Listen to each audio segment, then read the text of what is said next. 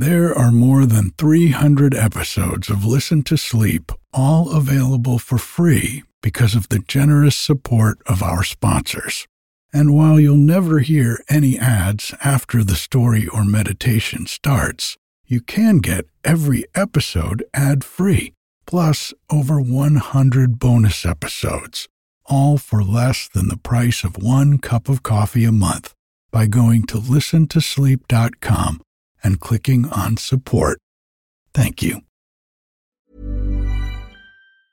A lot can happen in 3 years, like a chatbot may be your new best friend. But what won't change? Needing health insurance. United Healthcare Tri-Term Medical Plans, underwritten by Golden Rule Insurance Company, offer flexible, budget-friendly coverage that lasts nearly 3 years in some states. Learn more at uh1.com. I'm Sandra, and I'm just the professional your small business was looking for. But you didn't hire me because you didn't use LinkedIn Jobs. LinkedIn has professionals you can't find anywhere else, including those who aren't actively looking for a new job, but might be open to the perfect role, like me.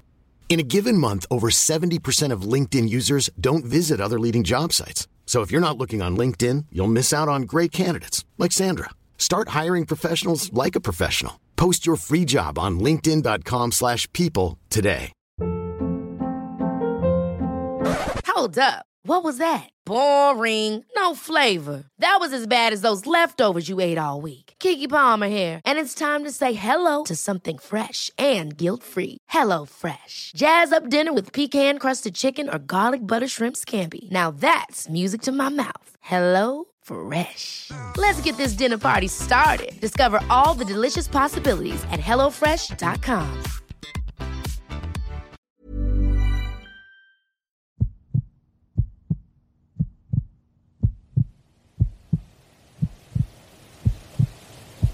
The Emperor's New Clothes.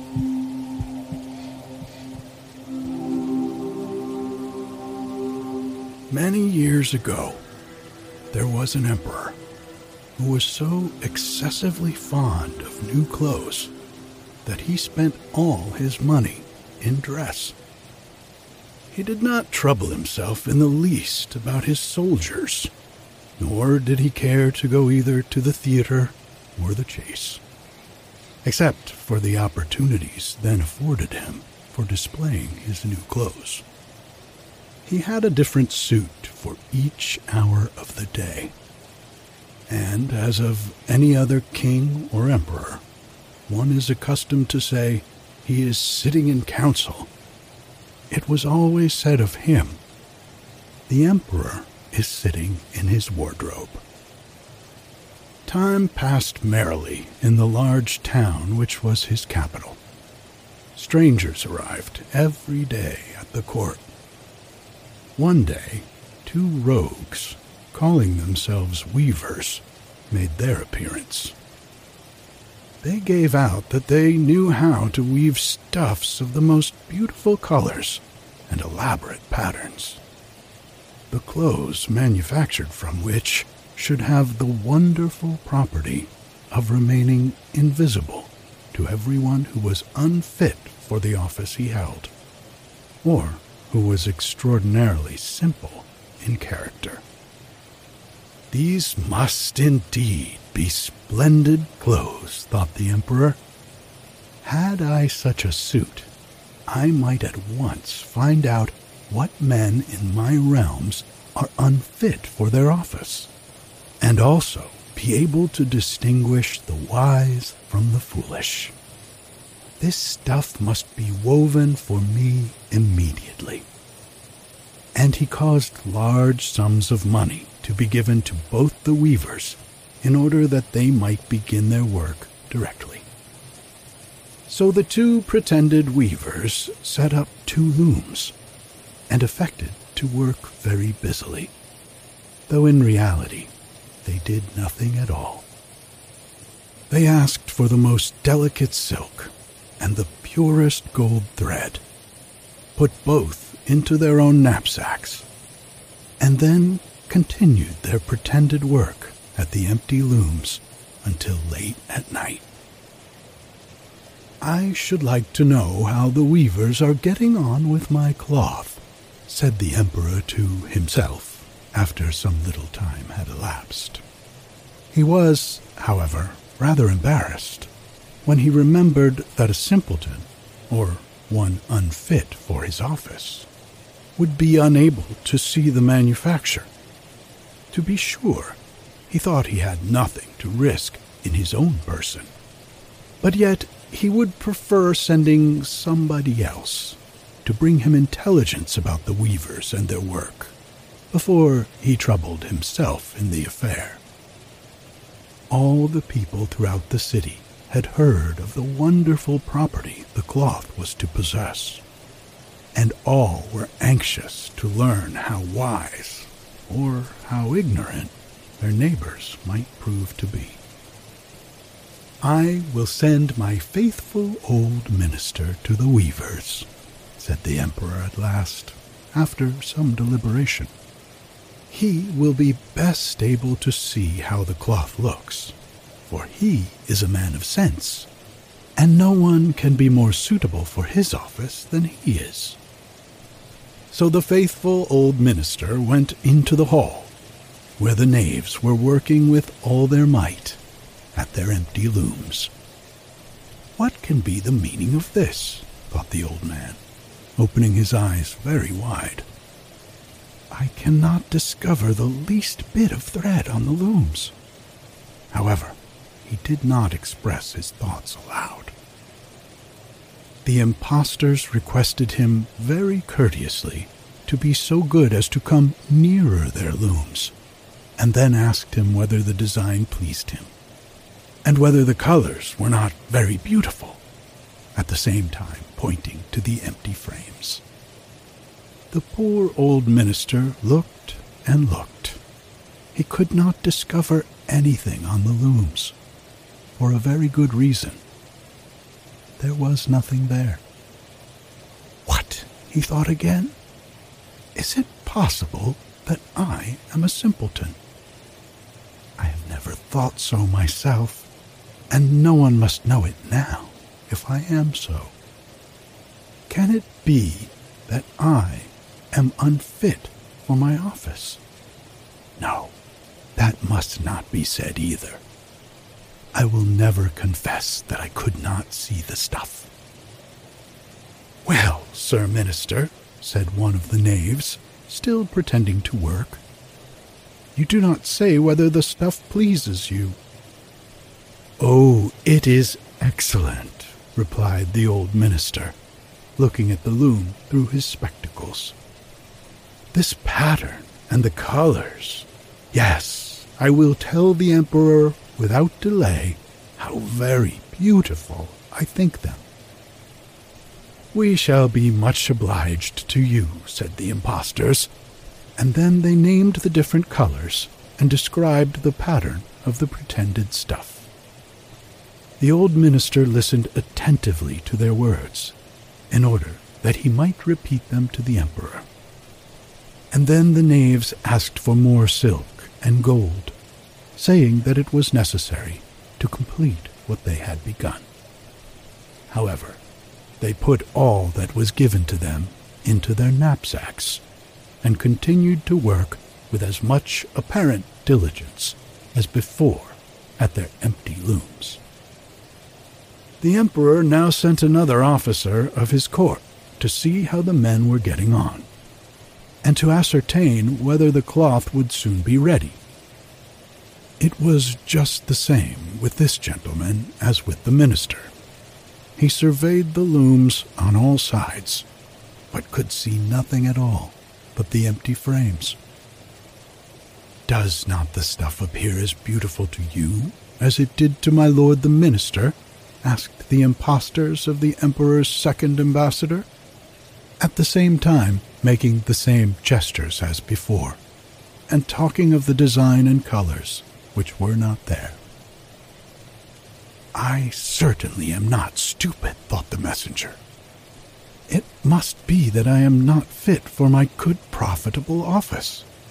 That is very odd. However, no one shall know anything about it."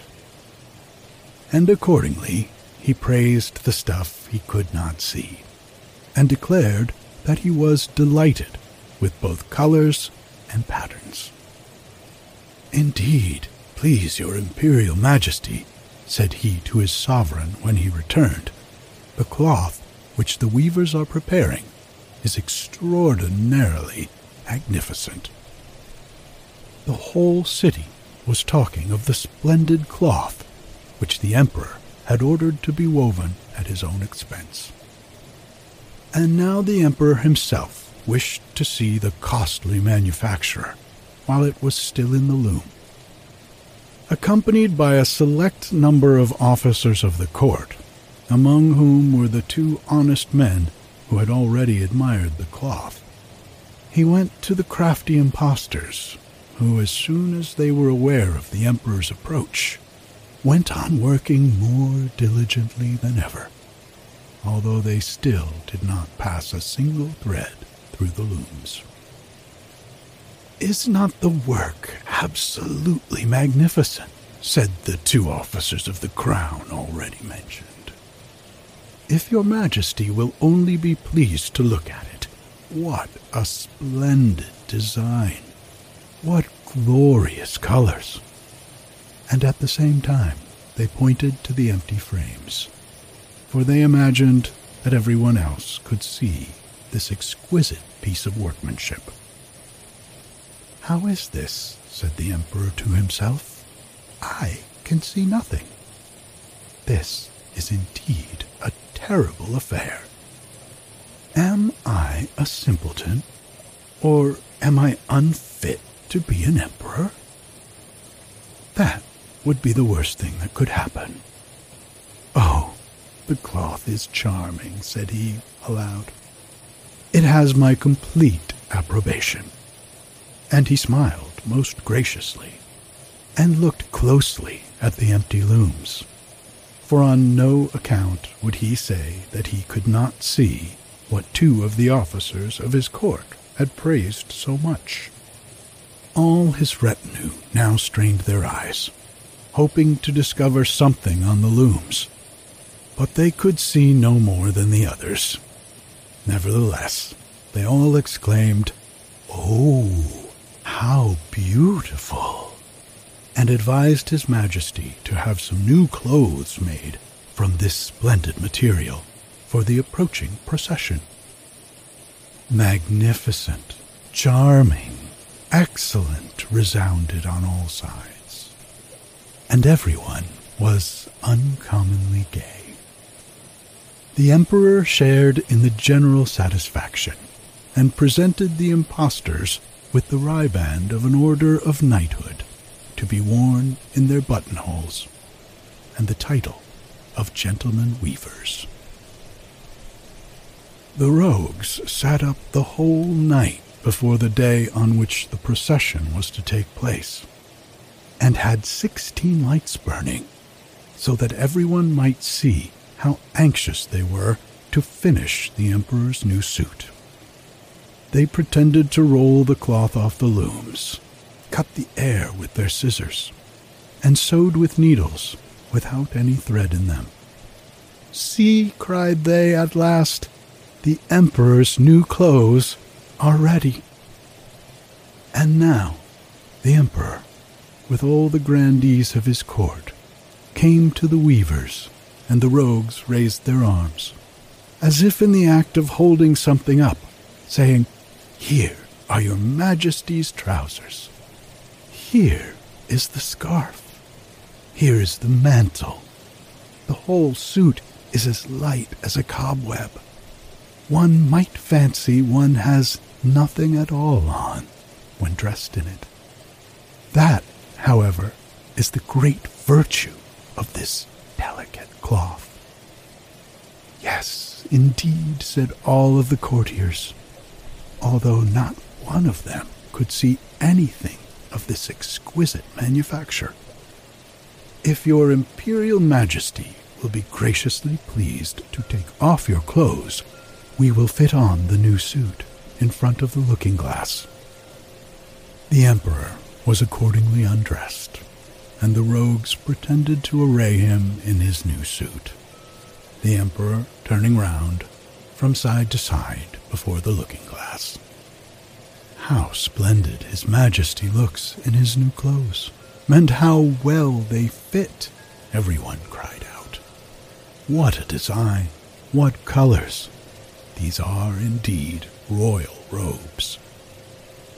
"The canopy which is to be borne over you, Your Majesty, in the procession, is waiting," announced the chief master of the ceremonies.